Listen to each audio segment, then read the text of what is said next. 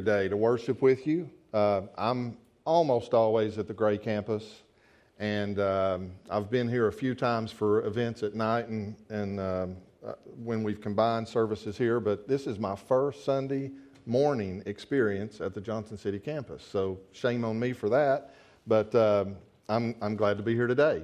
Next time I come back, it'll be a time when I'm not preaching maybe. I'm here today to talk to you about the qualifications of church elders that are found in 1 Timothy 3. And let me just begin by saying that term elder is it's a biblical title. It's something I'm very comfortable with at this point in time, but it's still a little strange to me, the title elder. The first time I ever heard the word elder as used in a title was when I was in college. I went to school at the University of Tennessee. I co-opted here at Eastman Chemical, and one semester I was up here working.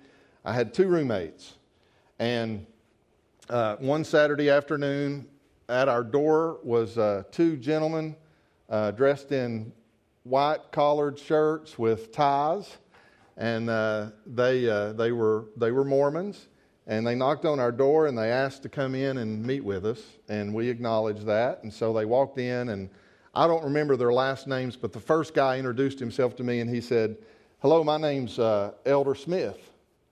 And I said, "How you doing, Elder? My name's David." And the next guy said, "Hey, my name's Elder Jones."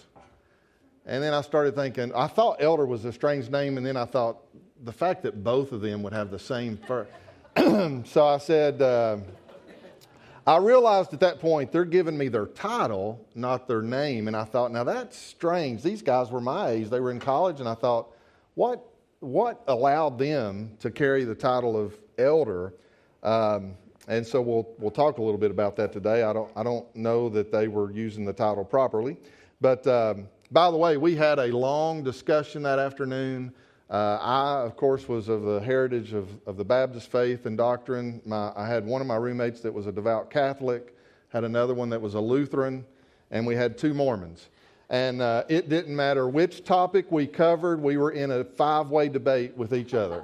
And it was the most unproductive time that I had spent, but I've learned a lot in the years about how to handle situations a little better, but that was a little chaotic. Well, if you'll open your Bibles to 1 Timothy 3, remember again, here's Timothy. He's a young man. He's been called to pastor in a pagan Roman city we know as Ephesus, to a people that he's only known for a short period of time. And Paul's writing him a letter of encouragement and instruction on how he should lead the ministry of this local church.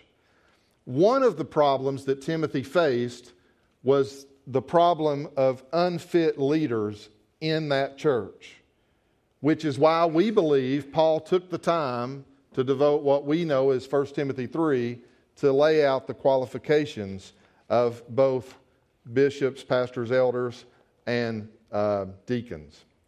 Who or what is an elder? Let's answer that question first. An elder is a spiritually mature man who has a calling from the Holy Spirit on his life to shepherd God's family, whose calling is confirmed by God's people, and who is qualified to lead a local family of faith.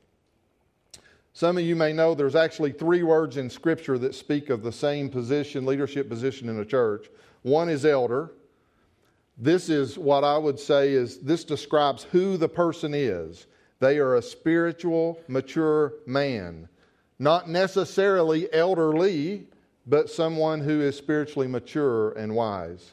Then another title that's used in Scripture is the word bishop or the word overseer. That's actually what we find in 1 Timothy 3. It describes what this person does. They provide oversight to a local church body. And then finally, the one we're probably most familiar with is the term pastor or shepherd. This describes how a person leads. They feed, they lead, they guard. And the thing we're going to focus on today is they serve as an example to the church body. Elders, bishops, pastors.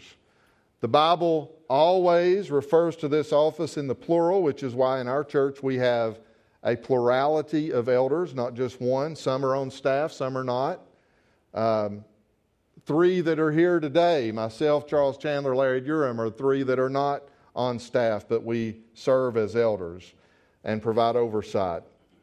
All three of these words that speak of the same office come together in 1 Timothy 5, verses 1 through 3. You'll see that on the screen. And I've underlined some key words so that you can see the difference here. It says, "So I exhort the elders among you, as a fellow elder," this is Peter speaking, "and a witness of the sufferings of Christ, as well as a partaker in the glory that is going to be revealed, shepherd the flock." That's the word for pastor. "Shepherd the flock that is among you, exercising oversight." That is the word for bishop or overseer. "Not under compulsion, but willingly, as God would have you. Not for shameful gain, but eagerly. Not domineering over those in your charge, but being examples to the flock." And so we ask ourselves the question, what do elders do? And we could spend some time talking about that, but I've got in your notes and on the outline here, elders are called to shepherd God's people like Jesus, so that through the work of the Holy Spirit they might be conformed in the image of Jesus Christ. Elders are to serve as examples of spiritual maturity to the local church. One thing that is clear from 1 Timothy 3, an elder is someone who cannot say, "Do as I say and not as I do." They have to be examples that are worthy to be followed. And so where I want to take the text today is this. Here's where I want to take it. If you look at 1 Timothy 3, one of the questions that is being answered that I think is going to be applicable to all of us in the room is God is giving us a set of qualifications to be able to judge, to discern whether or not someone has reached a level of spiritual maturity that they should be qualified to hold the office of a church elder. So if you were to ask God the question, what types of things do you look for to determine spiritual maturity in the life of a believer, you would turn to places like 1 Timothy 3 and you would get an answer. That is why you look at this text and you don't see a list of things that might be written for a typical corporation today. You don't see things like you need to have vision, you need to have administrative skills, you need to have a high IQ, you need to have humor, you need to have good oratory skills, you need to have elegance and diplomacy. None of those things are mentioned. Those are human characteristics that might equip a person to be successful in a secular situation. But the issue here for church leadership is not primarily leadership skills. The issue here is character qualities that allow them to effectively serve as spiritual examples to the rest of the church body. That means the standard that God's setting in 1 Timothy 3 is not just the standard for a church leader, it's the standard for all God's people. The purpose is not to create a set of criteria to which some aspire to, but not anybody else. The purpose of having this criteria to which elders must meet those qualifications is so that they will be examples for everybody to live up to those same criteria and those same qualifications. We get some insight in 1 Timothy 3 into what it means to God to define spiritual maturity. So what I want to do today is describe these qualities and ask each of us to assess our own level of spiritual maturity against 1 Timothy 3. We're going to read this text. We're going to walk through it as quickly as I can. I'm going to ask you along the way, I'm going to put out some questions just to get you thinking about your own personal relationship with the Lord and your own spiritual growth. And you ask, if you will be on assignment for me, you ask the Holy Spirit to search your heart and mind and identify any gaps in your own walk with the Lord that may call you to a place of repentance and obedience. Sound like a plan? Is everybody okay with that? If you're okay with that, say, "Go Vols." I had to work that into the sermon somehow. Some of you, if you're okay with that and you're not a volunteer fan, just say amen. Amen. All right. I'll include everybody. All right. 1 Timothy 3, verses 1 and 2. Let's get right into our text.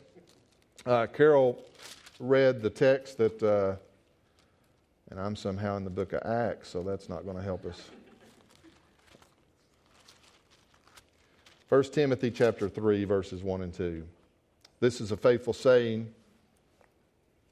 If a man desires the position of overseer, he desires a good work. One thing you notice from verse 1, it's not necessarily that a man should desire this position, but if he does desire, he's desiring something that's a good work. This is not an ungodly ambition for power, it's rather a compulsion and a desire for service and for sacrifice. I'll call your attention again to verse 2 before we get into these qualifications. Again, the word, there's no loopholes here. The Bible's clear. It says, he must be. He must be. It's important to God, before we place someone in a position of church leadership, that they meet the qualifications that God sets forward to define spiritual maturity. And the must be is there because if they're not that, then they can't be examples to the rest of the local body. That's why it's so important. First word we come to in verse 2 is the word above, or the phrase above reproach. This is a great one to start with. This is kind of an overarching sign of spiritual maturity. You could almost put all the other qualifications and character qualities that are listed under this. It doesn't mean sinless, but it does mean they have no obvious sinful defect in their character. There's no damaging charges that could be brought against a person's character or conduct that would stick and have merit. This is a life that would stand up under an impartial examination. And so one of the questions that I want us to think, all of us think about as we think about what is our level of spiritual growth and maturity, is to ask ourselves this: is there any person who has a justifiable complaint against our character or conduct? Whether that be a current practice or obvious defect in our character or conduct that needs to be corrected, or whether it be a past sin or wrong that caused harm to someone else that has not yet been resolved. Here's an example of a conversation we could have as we were evaluating a candidate for a church elder and maybe testing the quality of a person's life and their level of spiritual maturity. Let's pretend this person's name is John, and I say, John, is there any sinful act currently or in your past that has brought harm to another person and has never been resolved? And John may say, well, years ago before I was saved, I cheated a guy out of some money and never did make it right. So as we're evaluating that person and their level of spiritual maturity, one thing we could say when under the term above reproach, well, John, if that's true and that's not been resolved, if that person were alive today and knew you were being considered for a position of church leadership, they could justifiably bring a charge against your character and conduct, even though it had happened years ago. John, you need to go back. You need to try to find this person. You need to do everything you can to make it right so that you can live above reproach. John says, does it matter that this happened before I was even saved? Before I even had the transforming power of God working in my life? It doesn't matter. I would ask you to consider in Scripture there was a swindler. He was a tax collector by the name of Matthew. He was not a believer. He was cheating fellow Jews out of money. One day he was saved. And if you'll remember the text, the first thing the Lord told him to do, He said, you go back and make it right with all those people you've cheated. There wasn't an argument of, well, that was before I was saved. Why did the Lord tell him to do that? Because He wanted a person He was calling in Matthew to be a person that was above reproach. Wherein you have the power to do it, you go back and you make right those things that have brought harm to another person's life. Is there any person who has a justifiable complaint against our character or conduct, past or present? That's challenge number one. If so, I would call on all of us, change our character, change our conduct. If it's in the past, seek for forgiveness and move forward with a life that can be lived above reproach. Back to 1 Timothy 1 verse 2. The next phrase we find is the phrase, husband of one wife. This is an interesting phrase. These are three Greek words which when put together literally can be interpreted either a one-wife husband or a one-woman man.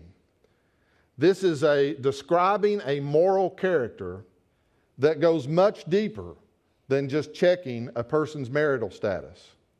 It's a measure of our faithfulness. It's a measure of our exclusive devotion consistently over time. We know this is not primarily dealing with marital status, if for no other reason, because Paul, who referred to himself as an elder, was a single man. By the way, you may be interested to know, we'll get to this in a couple of chapters, but in 1 Timothy chapter 5, verse 9, when it's talking about widows and some qualifications for a widow to be, well, I don't want to interpret this now, I'll leave that to Derek, but to be put on a list, it says, 1 Timothy 5:9, let a widow be enrolled if she is not less than 60 years age. And then it says, having been the wife of one husband. Exact same phrase in reverse. It says of that widow, one of the qualifications it's looking for is that she be a one-man woman. This means, therefore, a man who has remarried after the death of a spouse could certainly still possess the qualities of a one-woman man. It could be, it would require some discussion, but it could be that a man who remarried because his first wife committed adultery and ran off with another man could still possess the qualities of a one-woman man. I just put in your notes and on the screen the question of this: in what ways do we demonstrate today that we are undoubtedly a one-woman man or a one-man woman? And so this is one of those areas that, again, maybe like the example I gave in above reproach, by the way, this is maybe more important to say even than what I'm about to. The reason this moral character is deeper than just marital status, and you all know this, you've seen it before in lives, you could be married to the same person for 50 years and still not be a one-woman man. This is getting at the issue of your character. Do you have eyes only for the person that you're betrothed or married to? There are a lot of flirtatious spouses out there that don't possess this character. Their marital status says maybe they do, but their behavior says they do not. But like above reproach, this is one of those areas, if you look back on your life and you say, well, maybe there's some examples in the past where I've failed to demonstrate that I am a one-man woman or a one-woman man, I would challenge you the same thing I did earlier. If there's any wrong that can be righted, if there's any forgiveness that can be requested, ask it. And move forward, resolved in the power of God to forever be a one-man woman or a one-woman man. And the reason we hold that out is because what we're saying this morning, that is the standard that God expects of a spiritually mature believer. That is the standard. Let's move forward. Next phrase that we come to is the word sober-minded.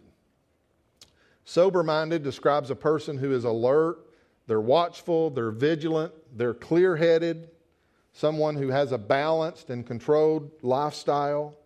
It's interesting, the Greek word here, when you look it up, literally means unmixed with wine, which is why you get kind of that phrase, sober-minded. That's a subject we'll tackle in just a minute, but this is a word picture that puts you in mind of someone who is always in a state of being able to think clearly. They are able to remove anything from their life that prevents them from thinking clearly. The other word that's used here right after this is the word self-controlled, which describes someone with a well-disciplined mind. It's the mind of Philippians 4:8. Whatever things are true and honest and just and pure and lovely, of good report, if there be any virtue, if there be any praise, think on these things. That's the controlled and well-disciplined mind. A person with self-control is a person who guards their mind to give them the ability to think clearly. So sober-minded and self-controlled are linked together. So the question I put in your notes and on the screen, sign of spiritual maturity, what are we doing to ensure that our mind is free from the influence of anything that would impact our ability to think clearly? Back to 1 Timothy chapter 1, verse 2. I'll move a little quicker here. Respectable carries the idea of orderly, a person who brings order to their life, reflecting the character of God, who is not the author of confusion, the Bible tells us that, or of chaos, but of order. So I put simply in your notes, is there order and purpose to your life? That would be the meaning behind the word respectable. Next word is hospitable. This is an interesting Greek study of words. The word is philoxenos. Xenos means stranger. Philo, coming from the word filio, brotherly love, means to love. So the Greek word here means to love strangers. To love strangers. Sometimes we talk about somebody that's hospitable. We talk about them always having friends over their house or doing things, that make them friendly. And that's really what they are. They're friendly. But that's not what this word means. This is not about having friends over. This is a word about loving somebody who's not your friend.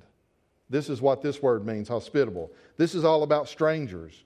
This is opening yourself up to people who you really don't know, who don't know you, and sometimes using that as a channel as a great avenue for evangelism.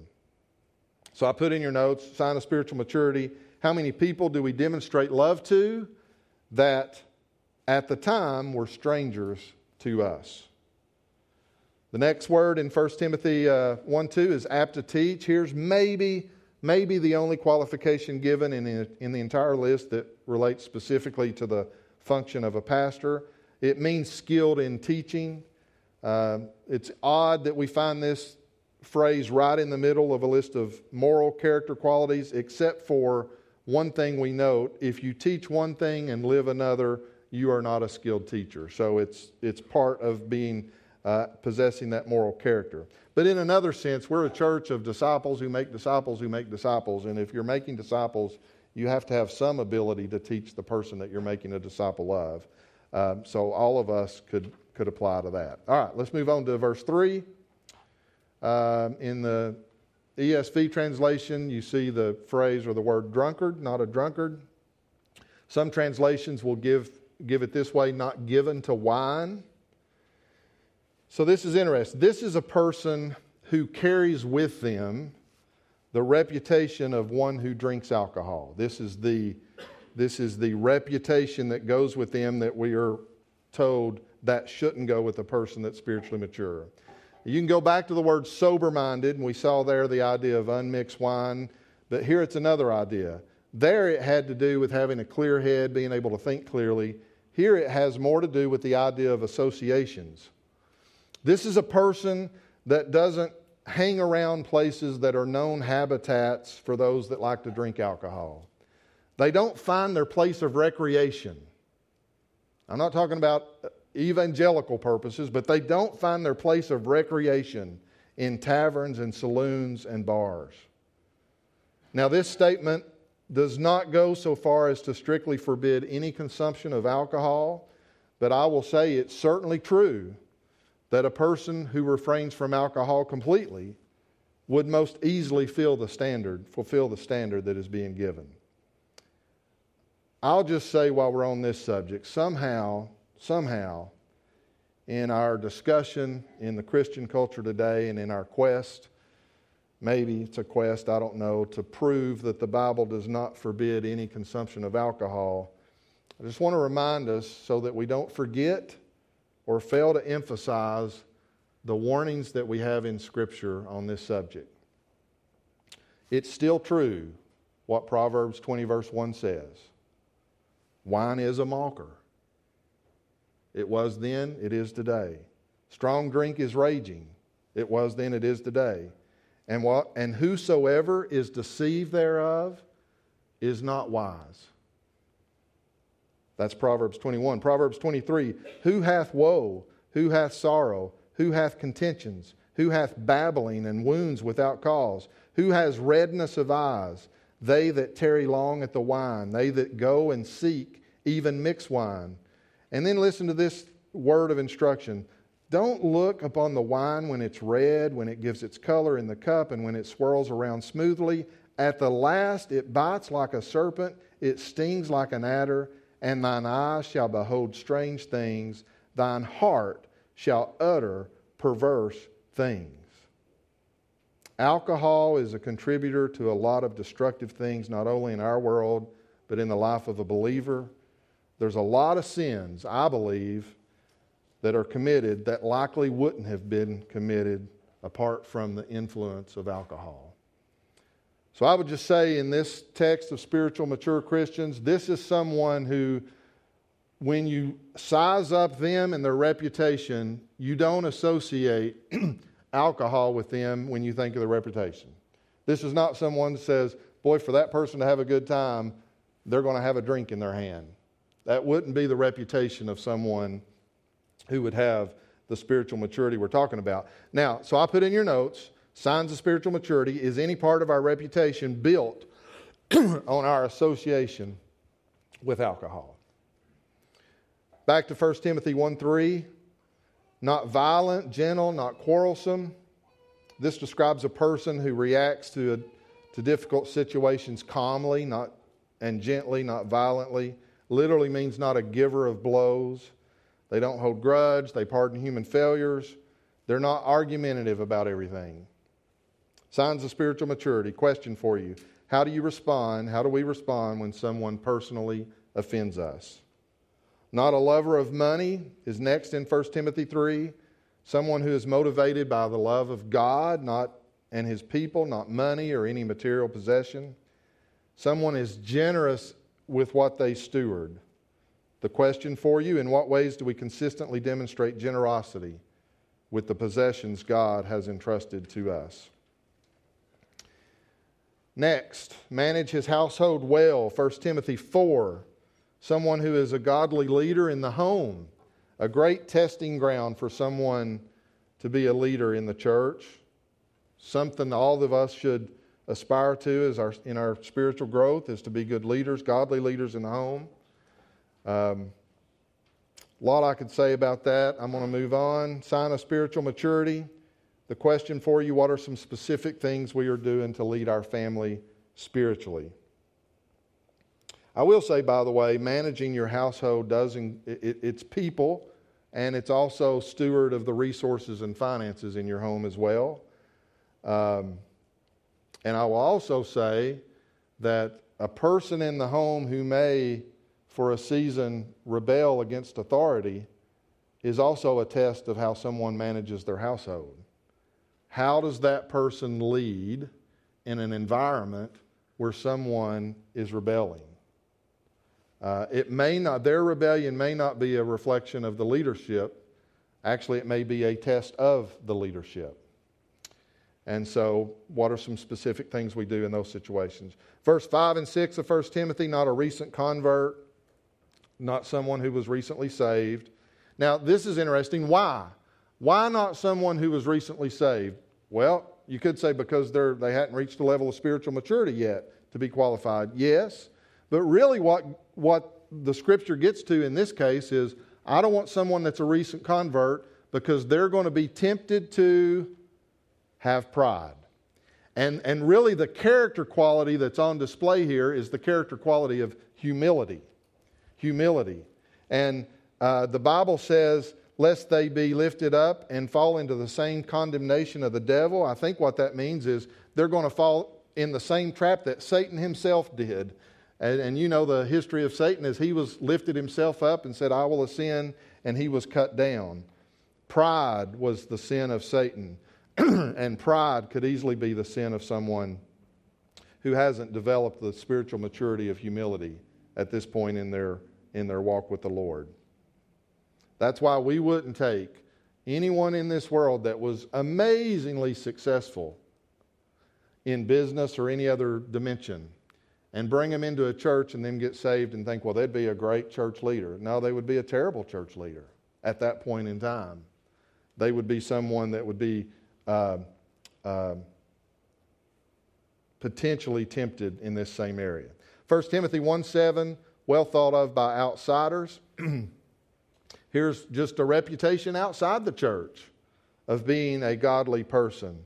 This maybe ties back in that first thing we had around above reproach.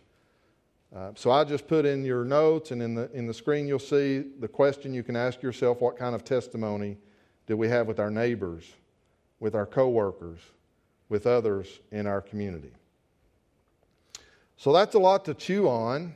I would just hope, surely, as I encountered this scripture through the week and thought through it myself, surely there's something here for all of us to take away and say, God, I need your help and I need your power to live up to the standard that you have set to define what spiritual maturity looks like in my life. I hope that you don't go through texts like this and think, I think I'm good. I like where I'm at. I hope there's nobody like that. Surely. And so my challenge for you today is, what is it out of that list that would at this point in time be the thing that you need to pursue the most to be on the path of pursuing righteousness and a mature believer in Christ? And of course, I would have to say, you can't do that on your own power. You've got to have the power of God working in your life. If you're here today and do not have a personal relationship with Jesus Christ, let me just say one thing. First of all, I'll say again, this is the character that God's called His believers to. Don't not pursue a relationship with Jesus Christ because you see people calling themselves Christians who are not pursuing that type of character. Don't not come to Christ because of hypocrites. Come to Christ. He is calling you to this type of standard of living. And if you need any help with what it means to have a personal relationship with Jesus Christ, I wish you would come and see me today, or any other member of this church or leader in this church here at the Johnson City campus. Now I'm going to just close in the next 5 minutes or so by calling up to the stage one of our elders, Mr. Larry Durham, someone that we are pleased to call an elder at Tri-Cities Baptist Church. And the rest of our text deals with not elders but deacons.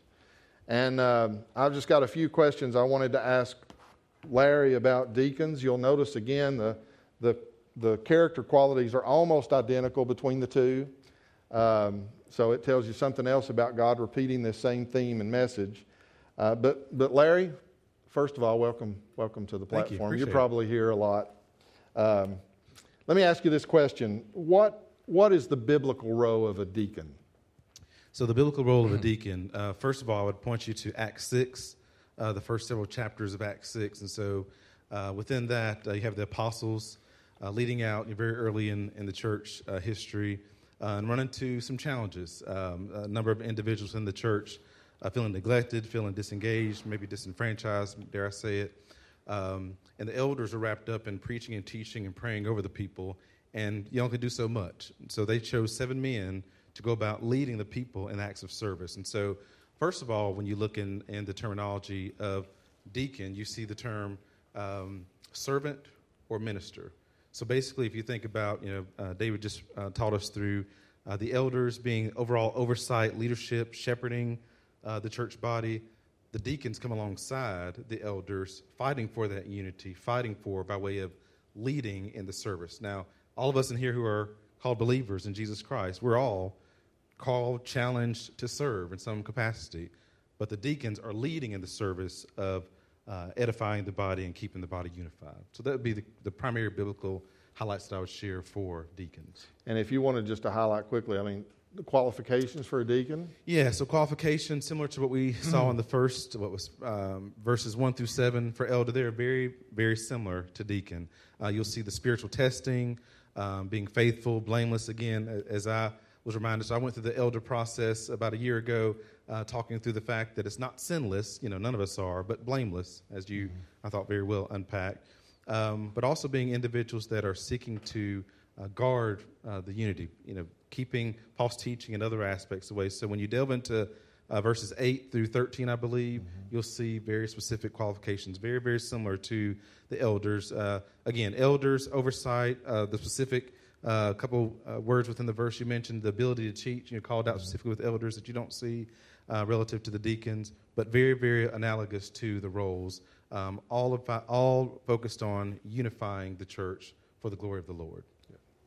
All right, so you want to mention briefly again who our deacons are? I will, yeah.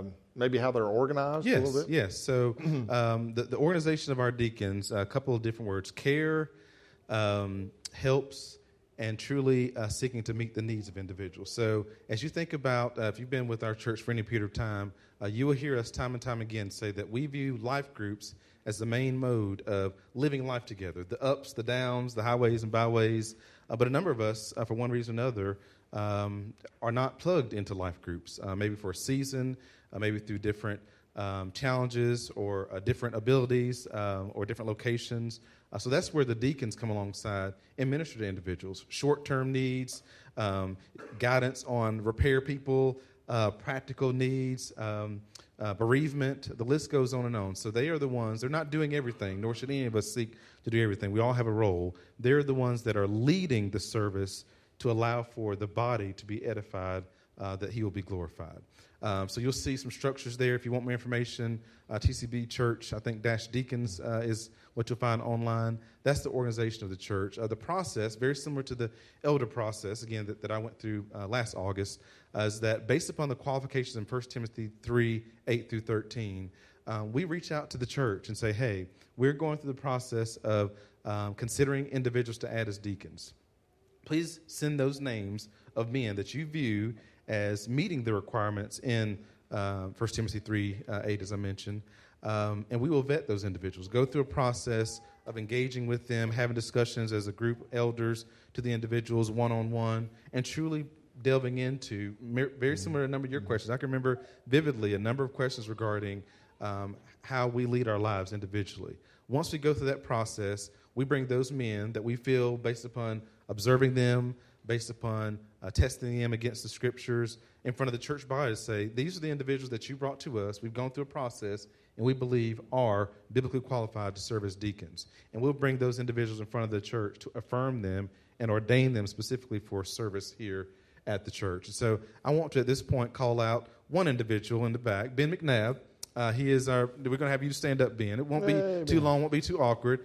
So Ben McNabb, some of you may also know Joel and Beth Mears. Joel is also our other deacon here at the Johnson City campus. They're traveling this week, so weren't able to meet with us. So I want to recognize Ben and thank him for his service. And we're going to, yes, we can clap for Ben. That's exactly right, yes. So Ben, within the last 6 to 9-ish months, joined our leadership body as a deacon, and really appreciative for not just his leadership and sacrifice, but we know that it's a family. And he's got a very strong wife, Candy, and great kids there, loving on the people that the Lord brings our way. So with that, I'll lead into a time of prayer over not just Ben and his role as a deacon, but all of our deacons. We've got another 8 or 9 other deacons at our great campus that, again, are serving the entire body. So don't look as though if you can't get a hold of any one of us, that just because it's Tri-Cities, Gray versus Johnson City. Remember, we say we are one church in 2 locations. So remember, we're one body within the greater C church of the Lord. So I'll pray over us, lead us to our next time, and thank you again for this conversation.